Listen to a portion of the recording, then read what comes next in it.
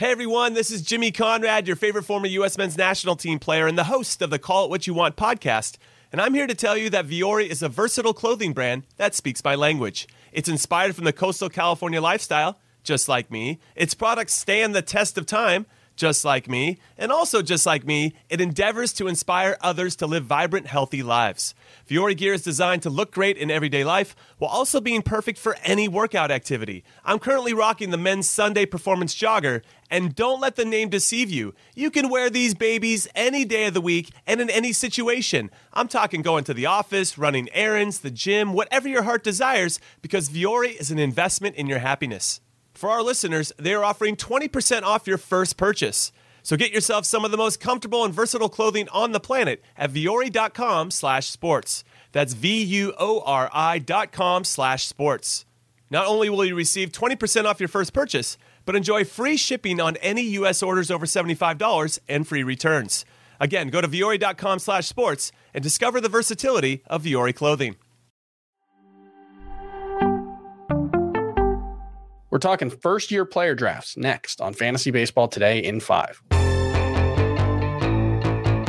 Welcome to FBT in 5. I'm Chris Towers here with Chris Welsh, and we're talking about first-year player drafts for those of you in your Dynasty formats. Although, if you play redraft, don't hit the skip button because we're going to talk about some very relevant players for your 2023 seasons as well. And we'll start off with the old guys, two guys who will be eligible for first-year player drafts in most leagues who are going to be relevant for your 2023 fantasy leagues, and that's Kodai Senga, right-handed pitcher for the New York Mets, 30-year-old, signed from Japan, and Masataka Yoshida, outfielder for the Boston Red Sox, 29, also signed from Japan this offseason. And Chris, how do you feel about Kodai Senga just from a 2023 perspective? Because that's pretty much what matters. I mean, if he's not going to be good right away, he's not going to really matter in Dynasty. Yeah, he's really funny for first-year player as well because he has the ability to be the number one overall pick. If you only care about, proximity, I could totally see you taking Senga. You're getting a guy that's going into a Mets rotation that's going to be followed up, from Scherzer and Verlander, and it's going to go to Kodai Senga. Good offense.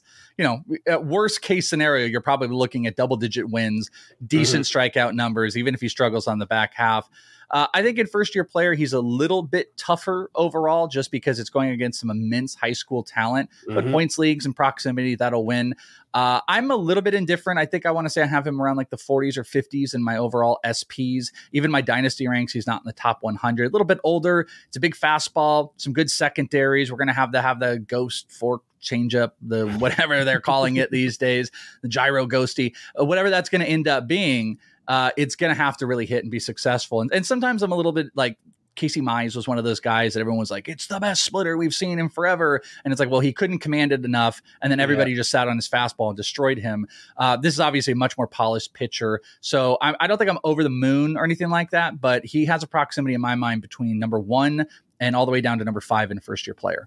And Masataka Yoshida, you don't have as high hopes for him coming over from Japan. Not someone you're really all that interested in first-year player drafts, especially, right? Yeah, and the best thing I can do is try to translate over from what Seiya Suzuki did. Seiya Suzuki went from 38 homers down to 14 homers when he translated 317 average down into the 260s.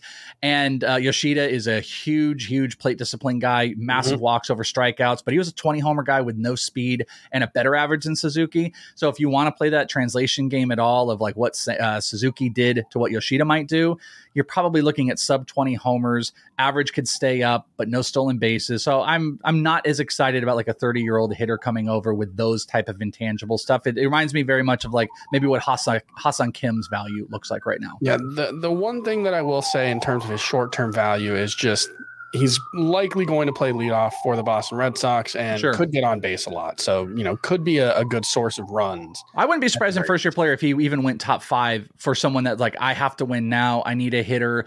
You're going to get runs and you're going to get batting average. But I think he's a solid 2-category player, and then the other 3 are kind of questionable. All right, let's go through the rest of your first-year player rankings. We'll just hit the top 5 probably, and we'll kind of group them together because I think there are a couple of tiers here, and that's Drew Jones and Jackson Holliday at the top. Drew Jones probably the higher upside guy, but these are basically 1A, 1B, right?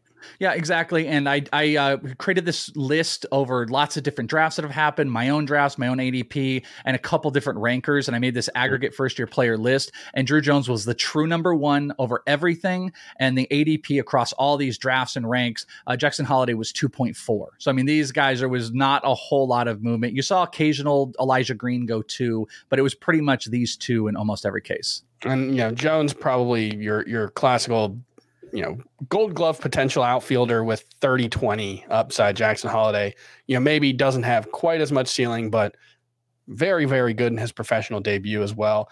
The second tier, we've got Elijah Green, Washington Nationals outfielder, and Tamar Johnson. I think that's kind of a clear second tier, right? Do you want to throw anybody else in there? Yeah, I think it is, but I will say that, my number 5 is not like what you're going to see out of maybe Scott White and a few other people. There's a couple college hitters that I think Elijah Green and Tamar Johnson, as far as this same aggregate list I made, Elijah was 3 and 3.8 for Tamar Johnson. So the answer is yes, but then 5 opens up to not only number 5, who's Cam Collier, but I believe Zach Neto and Brooks Lee. And I think those guys can all skim up to 4 or 5. I think Tamar is a little bit questionable for some people and how his pro debut went, but I think the college versus the high school hitters is kind of a battle here. And I think all 4 of those exist between 4 and 5. Yeah, and if you're looking for someone who, we may see in 2023 and might have a very quick path to the majors, Zach Neto, Angels shortstop, got to AA last season and was very good there. Hit 320 with an 874 OPS. So, handled himself very well as a 21-year-old making his professional debut at AA. So very impressive stuff there. Someone who could be a very fast riser if you're prioritizing proximity. And, this is an Angels team that pretty desperately needs to start competing for the playoffs. So they might have an incentive if he gets off to a hot start. It's not too shabby. And there's kind of a pick and choose here for, big power college, Sooner upside, Brooks Lee, 5 tools, Sooner upside, Zach Neto. You want to play for the moon, Cam Collier, probably not much speed, but big power, big hit tool. There's a lot of fun stuff in this first year player. It goes much deeper, but having a top 3 pick is incredible. Having a top 6 or 7 pick is pretty good too. All right, we went in depth on the top 15 and gave you the top 30 for Chris Welsh's rankings on the full episode of Fantasy Baseball today. Make sure you check that out. We'll see you next time on FBT and 5. Okay, picture this. It's Friday afternoon when a thought hits you. I can waste another weekend doing the same old whatever, or I can conquer it. I can hop into my all-new Hyundai Santa Fe and hit the road. Any road. The steeper, the better.